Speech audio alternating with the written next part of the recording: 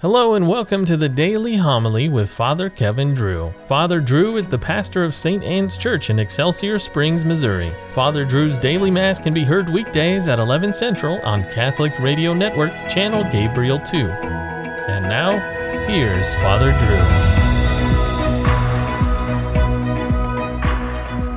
Drew. A reading from the first letter of St. Paul to the Corinthians.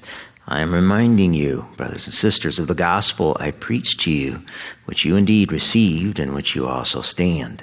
Through it you are also being saved, if you hold fast to the word I preached to you, unless you believed in vain. For I handed on to you as of first importance what I also received, that Christ died for our sins, in accordance with the Scriptures, that he was buried, that he was raised on the third day in accordance with the Scriptures, that he appeared to Cephas, then to the 12.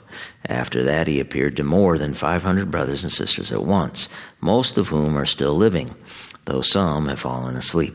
After that he appeared to James, then to all the apostles. Last of all, as to one born abnormally, he appeared to me. The word of the Lord. Their message goes out through all the earth. The heavens declare the glory of God, and the firmament proclaims his handiwork. Day pours out the word to day, and night to night imparts knowledge. Not a word nor a discourse whose voice is not heard. Through all the earth their voice resounds, and to the ends of the world their message. The Lord be with you. A reading from the Holy Gospel according to John. Jesus said to Thomas, I am the way and the truth and the life. No one comes to the Father except through me. If you know me, then you will also know my Father. From now on you do know him and have seen him. Philip said to him, Master, show us the Father, and that will be enough for us. Jesus said to him, Have I been with you for so long a time, and you still do not know me, Philip? Whoever has seen me has seen the Father. How can you say, Show us the Father? Do you not believe that I am in the Father, and the Father is in me? The words that I speak to you, I do not speak on my own. The Father who dwells in me is doing his works. Believe me that I am in the Father, and the Father is in me, or else believe because of the works themselves. Amen, amen, I say to you, whoever believes in me will do the works that I do, and will do greater ones than these, because I am going to the Father. And whatever you ask in my name, I will do, so that the Father may be glorified in the Son.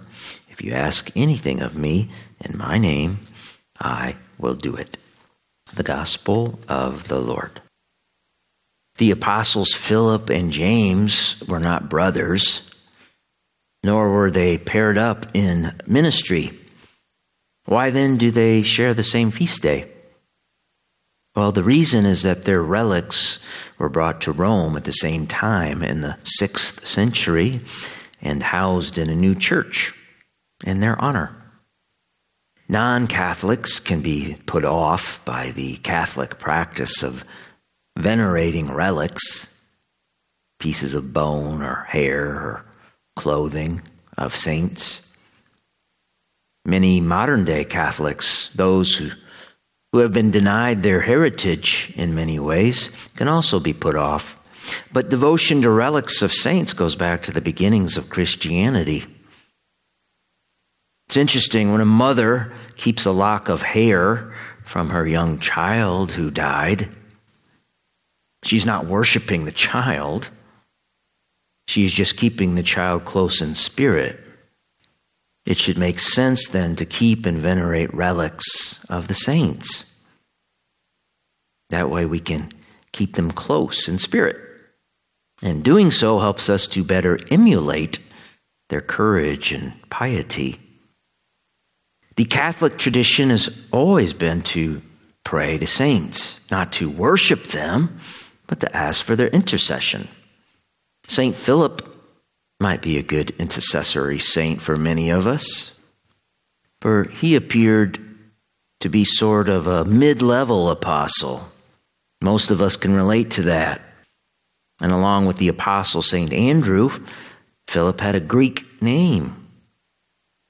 Shortly before Christ's passion, it was Philip who interceded for some Greeks, some non-Jews, who wished to see Jesus. Philip, who is only mentioned in the Gospel of John, had a couple of good lines in it. When he told his friend Bartholomew that he had found the Messiah, Bartholomew cracked wise. He answered, "Can anything good come from Nazareth?" And how did Philip answer his friend? Did he crack wise back or argue about the positive things happening in Nazareth? No. Instead, he simply said, "Come and see." We can learn from Philip how to engage others, how to help them find the Messiah. We can also learn from his humility. For knowing his place in the order of things, Philip deferred to other apostles. And the night before Christ died, Christ had to scold Philip. Feeling a bit too confident, Philip told Christ, "Show us the Father, and that will be enough for us." And Christ's response, "Philip, have you been with me this long, and you still do not know me?" Christ walked on water, controlled the wind and the rain, and raised the dead to life. These were works proper to God. What else did Christ have to do to make Philip believe? Did he have to rise from the dead himself?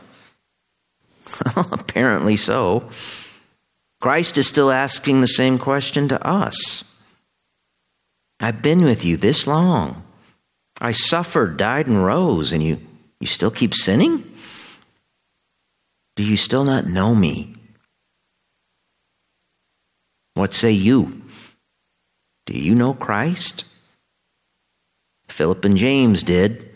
Tradition tells us Philip was crucified upside down in what is now southwestern Turkey. James was martyred in Jerusalem. So we wear red today at Holy Mass as we honor two apostles, two men we strive to emulate.